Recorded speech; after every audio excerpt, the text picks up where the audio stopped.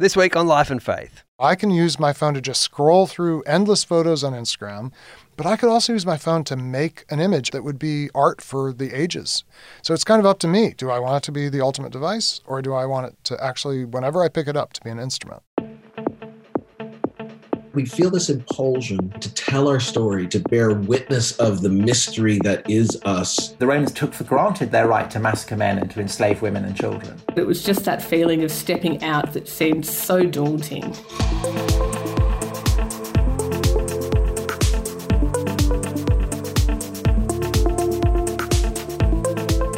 This is Life and Faith from CPX. I'm Simon Smart. And I'm Natasha Moore.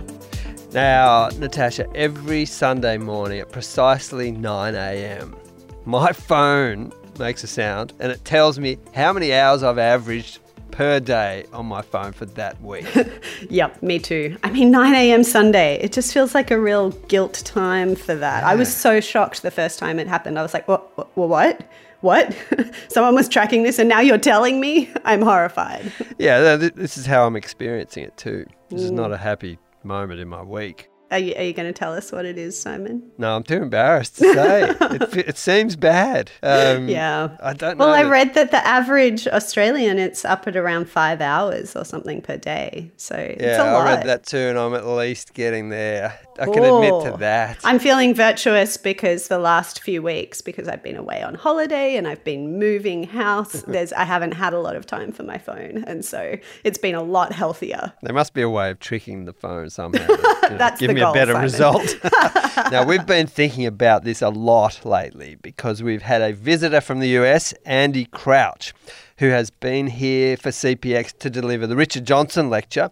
The topic of that lecture was Disconnected, Why Technology Keeps Disappointing Us. And the lecture, I must say, did not disappoint. I think it was, possibly the best we've ever had. He was so good, so interesting. And he's definitely equipped to speak to us on this topic. He's the author of, among other things, The TechWise Family. And then with his daughter, Amy, there's a follow-up, My TechWise Life. But his most recent book is called The Life We're Looking For, Reclaiming Relationship in a Technological World. He's written a lot about this. Yeah, absolutely. I loved it too. There were many challenging things that he said about technology, but I'd say it's ultimately a really hopeful message.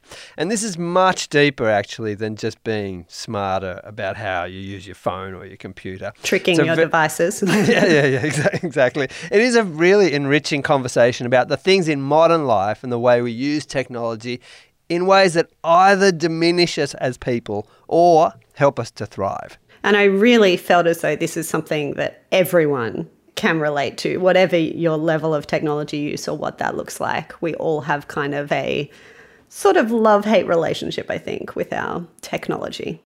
Absolutely. Now, in The Life We're Looking For, Andy writes about the fact that as babies, we spend hours staring into the faces of those who care for us. And we're, in a sense, hungry for connection at that point in our lives. And these days, a lot of us spend similar hours staring into our phones or our iPads. What's the connection between those two things?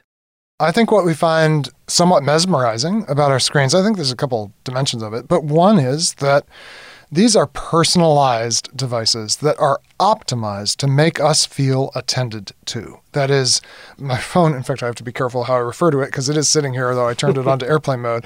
But there's a set of words that if I said them, it's like always listening and ready to say, oh, hey, Andy, how can I help? Yeah.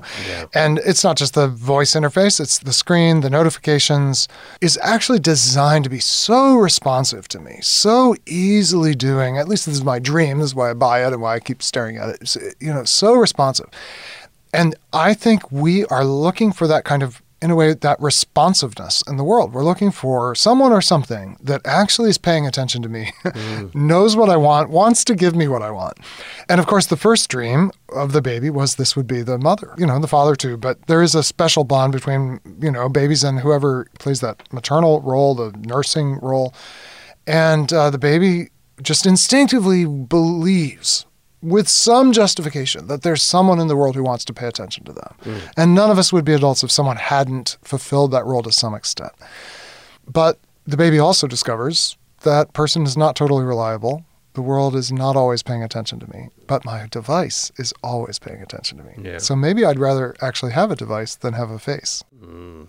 Why is it problematic? The thing is paying attention to you. It does amazing things, and yet we sense it isn't enough. It's not fulfilling what we need. I actually think at this moment this is an unsettled question in what we call advanced societies. I think different nations may ultimately answer it somewhat differently. The Japanese are way ahead of other technology-dependent countries, let's say, in, for example, care robots. Like maybe as you age, it's enough to have a little baby seal, robotic seal, that just sits with you and purrs when you touch it and seems to respond to you, even though it's just AI and just robots. I tend to myself feel like that's not a good substitution, but I mean, I don't know if I can prove to you that a sufficiently responsive device is not as good as a human face, because any human being, there's going to be a kind of vulnerability in trusting them. And maybe we can make devices that are so good at seeming to care for us that it doesn't really matter that they only seem. At the same time, my own view... I know you don't think this. Well, but I don't know how I'd convince you. What's your But my instinct? inclination is that this is a terrible, tragic bargain to say I'm going to give up on the relationship I was looking for the moment I was born. No one is born looking for a screen. We're all born looking for a face. The problem is, in the interim or in the course of our lives, that becomes a really complicated, we find out what a complicated world we're in. Yeah. So can I prove to you it's better to live with the vulnerability of faces than with the brittleness of screens? So part of the problem with the whole computational world is it's actually very brittle. It can do some things insanely well, but there's a lot of things it doesn't do well at all. Yeah. And there's a lot of situations where it actually can't be of very much help. And there's many, many circumstances of life where in the end, I think what all of us would want, if we were really thinking deeply and choosing wisely, is we would want another person with us, not a device with us. But I think this is the open question of our society, is when you actually look at the choices we're making, how much time I spend looking at a glowing rectangle versus how much time I spend looking at a face, how much time I spend chatting with people over my direct messaging system on Instagram or Twitter or wherever you DM versus how much time do I spend talking to my spouse. I mean, if you just look at what economists call your revealed preferences, we're all deciding, oh, actually, I'll take the virtual, thank you. But when you ask people to reflect, most people would say, I wish I had someone I could talk to. I wish I had that level of trust. But that does take a kind of work and a kind of faith, in a sense, that it will be worth it. And I can't guarantee to anyone that it's going to be worth it. Well, tell us about this study among teenagers and their reaction super to interesting. Their parents. Yeah, I thought this was really interesting. It's super interesting. So my daughter and I, it really is my daughter's book. And my daughter wrote a book called My Tech-Wise Life. It's about growing up in a family that tried to be intentional about technology and what happened. And she would say it turned out actually really well. She's thrilled that we had all kinds of limits and choices that most of her friends' families, weren't making for whatever reason. She worked with some folks to do some really interesting research, and one of the things they did is they surveyed about 1,000 adolescents, I guess you'd say, like I think it was ages maybe 15 to 21, so including some young adults, let's say, and asked them, among other things, if you could change one thing in your relationship with your parents, what would it be? So those of us who are parents, it'd be really interesting to hear, right? What would your teenager say? The most common answer was, I wish my parents would spend less time on their phones and more time talking to me. This is what the kids want. Yes. And we tend to construct a lot of these social conversations or arguments about technology in terms of, the kids, are good at the digital stuff. They want the digital stuff. The parents aren't good at the digital stuff. They're old fuddy-duddies who don't want it. And this is not what the research shows at all. The research suggests everyone's ambivalent about it. Some people are more adept than others. Younger people are more adept. But they're adept at something they're not sure that they want. And when they see their own parents acting the way we think kids act, that is sort of absorbed in their phones, they're like, I wish my parents would talk to me. Yeah, interesting. Now, the great promise of technology is we will no longer have to do, X. Yeah. Right? Wash my clothes by hand or build a fire every night to stay warm, whatever Right. it is. We'll now be able to do Y and move easily from town to town. We can drive, we can fly, all those sorts of things. Yeah. These are huge gifts to us, aren't they? Right. And yet, these advances that we don't want to be without, it seems, but they do kind of lose their luster quite quickly, don't they? Interesting. In many cases, yes. Maybe not all. But I think it relates to the fact that we adopt technology for basically two reasons. One is expanded capabilities, and the other is relieved burdens. That's what you said. Well, I'll no longer have to do this tedious thing, and I'll be able to do this amazing thing that I couldn't do before. But all technology, I've come to call this the innovation bargain. There's two other shadow promises, you could say, that come with every adoption of every single thing human beings have ever used as a tool or instrument or device. And those are, now, yes, you'll be able to do this thing, but you'll no longer be able to do this other thing. Yeah. And the other is, yes, you'll no longer have to do this thing, but now you will have to do this thing. So we adopt it because I'll be able to and I won't have to. But along with the adoption comes, now you'll no longer be able to do something you could do very readily before, or that was very natural to do before. You'll forget, you'll lose the ability to do it. I mean, for example, if I had to make a fire every night, I'd be in trouble in some ways. Like, I do know how to build a fire, but I don't necessarily know how to find all the wood I need. I live in a society that's made it like impossible to build a fire every night. I could not do that. Even though my ancestors in my part of America, which is a cold part of the country, every winter they would do that routinely. But now it is that I lack certain abilities. I remember, this is a few years ago, I'm better at splitting wood than I used to be, but when I was a young man, I remember splitting wood with my dad, who was more adept at it. And he said, "Are you giving each piece of wood a name?" He was like, "You're going so slow." Because I barely know how to do this basic skill.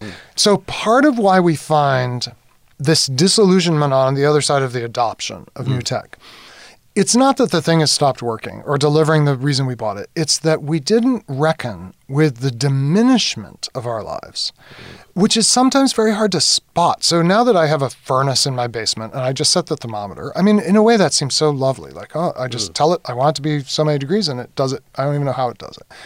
What I don't maybe reckon with is all that I've lost, which you'd rediscover if you actually go out to split some wood. You know, to gather the wood, to split the wood, to stack the wood, to bring it in, to light the fire, to sit by the fire. There's all these joys, actually, which involve hard work and involve the chance of slicing open your hand. But they have a kind of fulfillment that setting the thermostat doesn't. And I no longer can do a lot of that. Like, it's just no longer available to me. Andy has some perceptive observations to make about what is sometimes lost in the pursuit of the dream of technology. Yeah, this feels like something that we hear and talk about a lot, but the way he talks about it is quite confronting. You know, we really are more connected than ever, but somehow that doesn't seem to solve our desire for true connection. We don't need connection. Connection is not the thing we need. Trust is what we need to flourish as human beings. And mere connection does not produce trust. In fact, actually, strangely, trust, and this is something I've learned from a psychiatrist, Curt Thompson, who's a really interesting writer and author and speaker in his own right. Curt says, trust is built through rupture and repair. I actually only trust you on the other side of some kind of rupture. It can be as simple as absence and presence. So this happens in the early development of human beings. The infant, the mother or the father is in the room, and then the parent leaves the room. And this is a big deal for an infant to have the caregiver leave the room, but then the caregiver comes back in a healthy, normal environment that we would all wish for our children. And in that moment, the child learns, I can trust you. You're going to go away, but you're going to come back. I actually trust you in a way that I wouldn't trust you if you were always here. Because what happens if you ever have to leave? So that's the most basic level, absence and presence. There's also failure and recovery. So when something goes wrong in the environment around us and we find a way through it and past it together, we trust each other more. And then in the Christian frame, we would say there's a third layer, which is sin and forgiveness, where there's actual betrayal or not just failure, but fault. And on the other side of that saying, okay, you really were at fault, but you have said you're sorry, I'm going to forgive you. And that's where trust comes from. And that's what I actually need to have community with you. I don't need constant connectivity with you.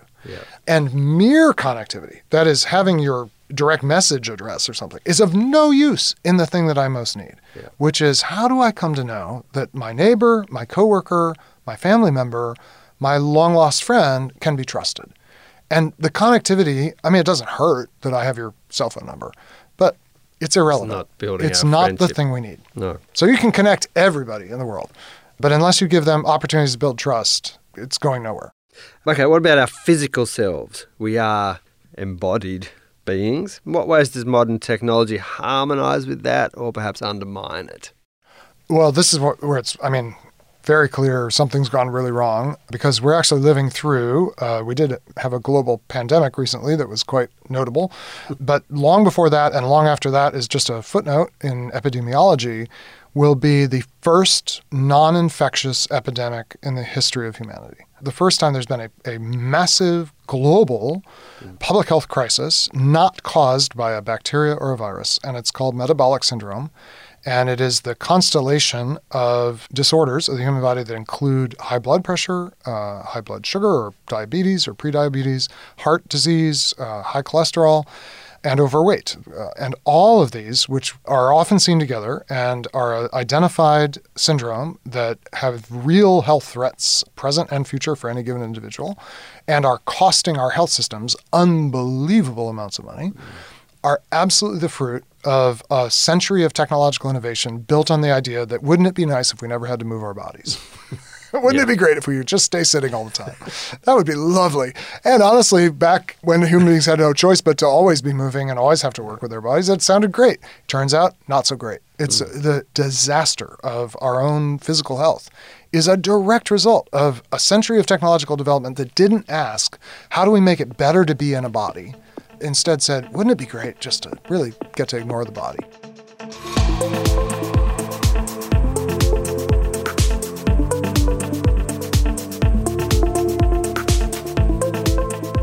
This is Life and Faith, and we're speaking with Andy Crouch. In Andy's book, The Life We're Looking For, he describes human beings as heart, soul, mind, strength complexes. Now, that takes some unpacking, but it really does speak into this topic we're addressing here in surprising and, I think, really positive ways. To think rightly about technology and its proper place, and I really do believe technology has a very important place in human flourishing, we need to have some kind of orienting idea of what's the good life for human beings, or what is it to be a human being. So I go back to the foundations of one of the great wisdom traditions of the world, and the one that I adhere to, which is the Christian faith, which is rooted, of course, in the Jewish faith. And in the Jewish faith, the most central idea in it, in a way, is found in the book of Deuteronomy. And it says, Hear, O Israel, the Lord is one. You shall love the Lord alone.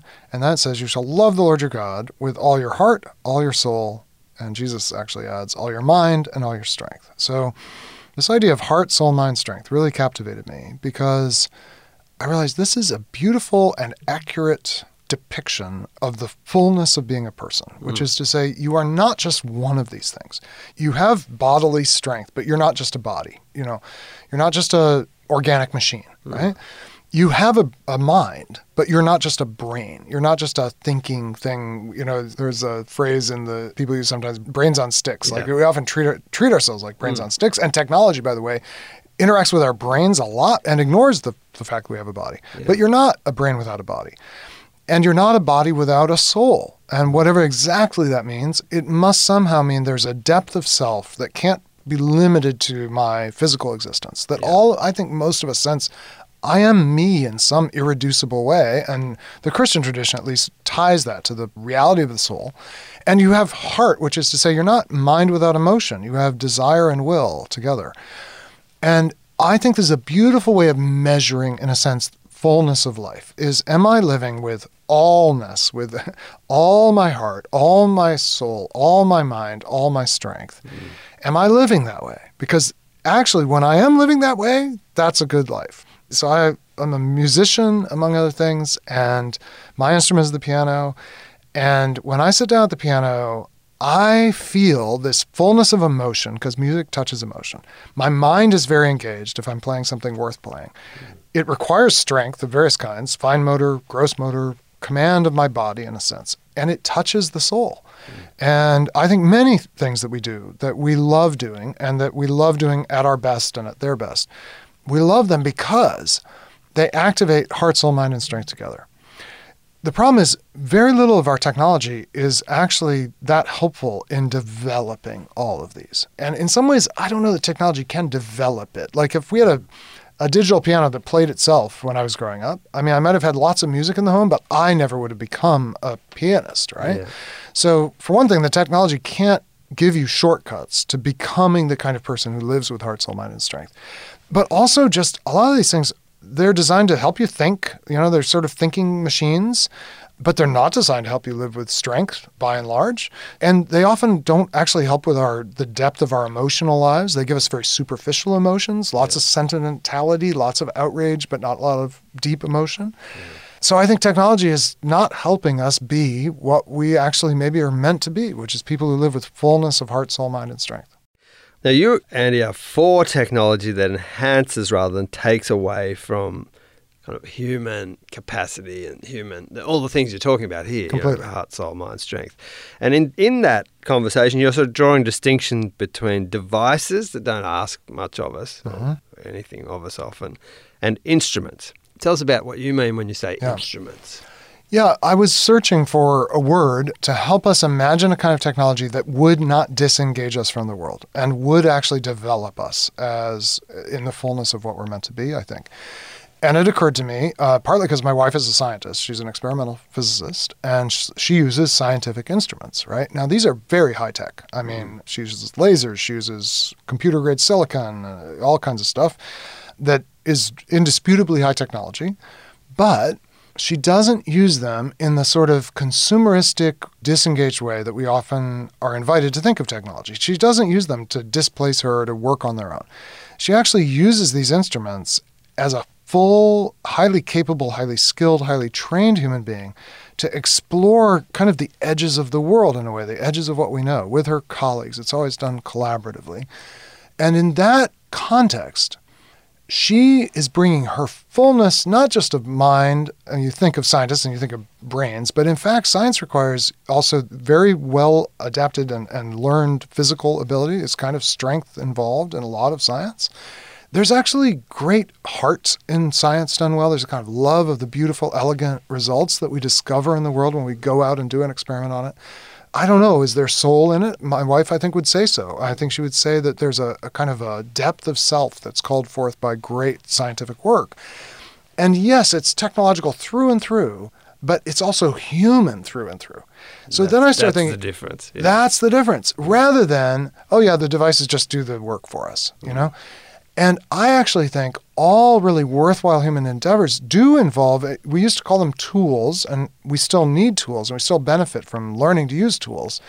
But I am using the word instrument to describe something that is quite technological, but functions as a tool rather than as a device, which would be something that just kind of operates without us. And you become subject to. Yes, right. You become very dependent on devices in a way that you aren't in quite the same way on instruments. Or at least it sometimes feels, doesn't it, like our devices are sort of taking over and displacing us, whereas the instruments never do that. They wait for us to bring the fullness of humanness to our work and our life in the world. And then they take us further than we could go without it. And there's a lot of technology that can do that. And in fact, I think we all have them in our pockets because the phone that you have in your pocket can be the ultimate device, kind of displace you, replace you, distract you maybe, and diminish you. Or it can be the ultimate instrument. And, I can use my phone to just scroll through endless photos on Instagram, which is device-like, I would say. But I could also use my phone to make an image, at least if I were a skilled, accomplished photographer, I could make an image that would be art for the ages, using that same thing. So it's kind of up to me. Do I want it to be the ultimate device, or do I want it to actually, whenever I pick it up, to be an instrument instead? Well, you've written and spoken a lot about this, and people are really interested. They do sense that you're touching something really important here, and you can see people leaning forward when you're talking in these ways. What do people tell you as you talk about some of the unforeseen consequences of technology?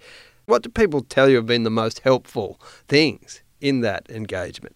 I love talking about this because it activates a sense of hope, I think. I think we sometimes feel a little out of control in this technological world. And I think that what I hear back when I describe this transition from devices to instruments is people actually feel very empowered to sort of take charge of how they use their device. I mean, for a lot of people right now, it's the phone. We're so early in this story of the smartphone. We're very much still figuring out how to use it. And I'm actually very hopeful. I think there are massive kind of corporate and financial forces that would like us to be quite disengaged and diminished by these devices. But actually, when I talk to people about it, I'm very hopeful that we're not going to let that happen. And so what happens is people come back, a day or week or year later, and they say, hey, I made all these changes and how I use this thing and when I use it and how much I use it and, what I use it for. And the more we use these things as instruments, the more joy we actually get out of them. It can be as simple. There's this app called VSCO, which is one of many ways you can take photos on your phone and share it with other people. But VSCO made this really interesting design decision quite intentionally, which is most phones these days have two cameras. One faces you, it's the selfie camera, and the other faces the world. And if you open up Instagram, the default camera is the selfie camera. It's optimized to take a picture of yourself. When you open up VSCO, the default camera is the outward-facing camera, the camera that looks out at the world and says, hey, let me show you something beautiful. So people come back a month later and they're like, hey, I'm only using the outward-facing camera, and I've been making images, with more intentionality than I used to. I'm not just sort of putting myself in the picture and trying to show kind of the highlight reel of my life. And there's this great sense of creativity and freedom and liberation from that hamster wheel of trying to make myself look impressive. Instead, look at this amazing world. Yes. So it's stuff like that. Yeah. It gives me a lot of hope. Right, Andy, you got a whole book on this, but a couple of initial tips for people who are just starting out on this painful journey to break free of some of the worst parts of technology. And I'm very much listening with, this personally matters to me. Yeah. What are some starting steps here that might help? I might think, first of all, about how to just make room in your day for being the person you are without the kind of assistance of the device or the responsiveness of the device. So I'm not about just getting rid of these things. I am about limiting them. So one way I'd suggest we think about it is the way we begin our days and the way we end our days. So about 4 years ago, I realized that what I was doing when I got up in the morning, went downstairs, first I was making tea. That is an addiction I'm not going to give up. Me either. I'm on that one with you. But then I would pick up my phone. So the first thing I did basically in the morning was pick up my phone and see what was on the screen. And I thought there has got to be a better way to start my day. So I decided I'm going to start my day not with my phone, but I'm actually going to go out of doors.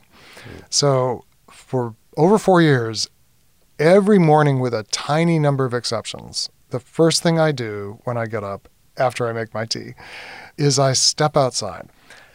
And it's so simple. It's almost ridiculous because it's so simple how, I would say, spiritually powerful this discipline, you could call it, this practice has been so transformative for me. Because I step outside and for one thing, I'm no longer in my house or hotel room or wherever I'm staying. I'm out in this big world. I'm a very small creature in a very big world. There's aromas that I didn't choose, sometimes pleasant, sometimes unpleasant. There's sounds, there's the sky. It may be raining, it may be snowing, it may be beautiful. Every day is different. And honestly, if I could only recommend one thing, it's start your day out of doors. As a creature in creation, I would say. And the other is, how do you end? And this is where, for our family, it was just transformative to realize we should never have these things in our bedrooms. End your day, but park it. We park all our phones in our house down away from the bedrooms. And when we go to that room and are preparing for bed, we're doing that just, again, as this kind of, vulnerable creature in a way, ending the day with our regrets, with our hopes for the next day, whatever.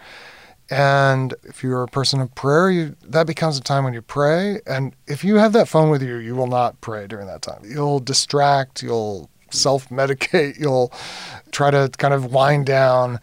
And there's something about ending the day without anything glowing that's just so healthy. Yeah. So I would start with just the pattern of our days.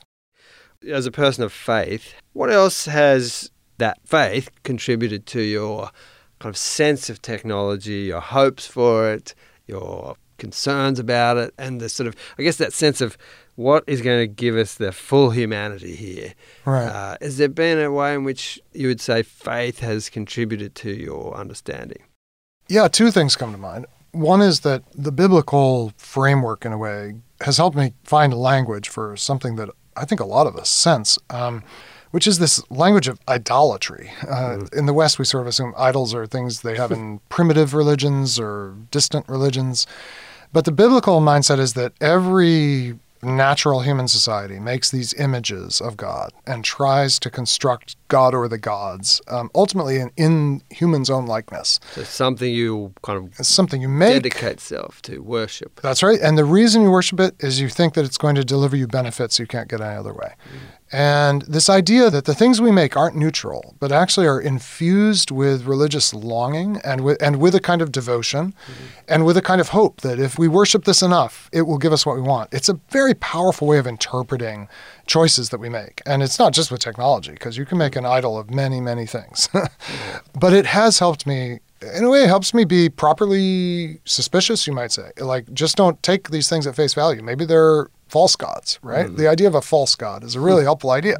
Not all gods are created equal, and the ones that are created by people are not going to actually deliver. So that's been very helpful. And then I would actually say, this may sound weird, but I think a very fundamental question behind all of this is, what do I do with the pain of life? What do I do with suffering? Because in a lot of ways, what I'm dreaming of when I dream of leisure is I'm dreaming of this kind of disengagement from the losses, the disappointments, the griefs, the perhaps anticipated pain as well as actually experienced.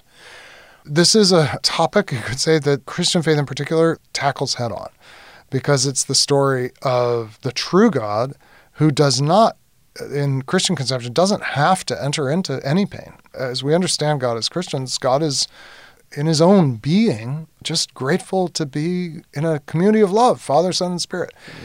And it's the story of this community of love deciding to create a world and then deciding to enter into that world when it gets broken, and not just enter into it in a kind of tentative way, but all the way in to the heart of what's broken and messed up about it.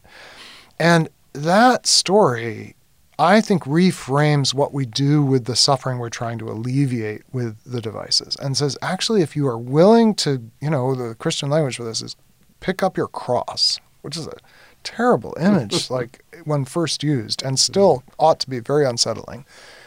There will be some resurrection on the other side of that you actually can't foresee or control, but there will be a gift of grace. I actually think we need that kind of orientation toward suffering if we are going to move through life in a compassionate and healthy way.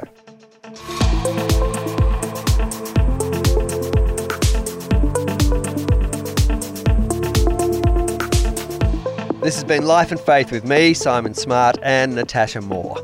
Andy Crouch was in Australia with us at CPX to deliver the Richard Johnson Lecture.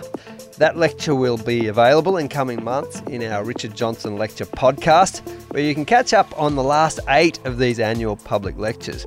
You can find that wherever you get your podcasts. Just search Richard Johnson Lectures. Andy's latest book is The Life We're Looking For: Reclaiming Relationship in a Technological World. He's also the author of The TechWise Family, and with his daughter Amy, My TechWise Life, and a bunch of other books that are all strongly recommended. One of my favorites is Culture Making. We will put a list in the show notes.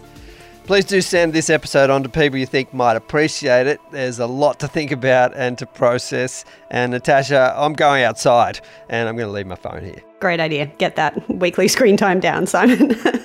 And we're going to be taking a break now from the podcast. We will be back with more Life and Faith in a few weeks' time.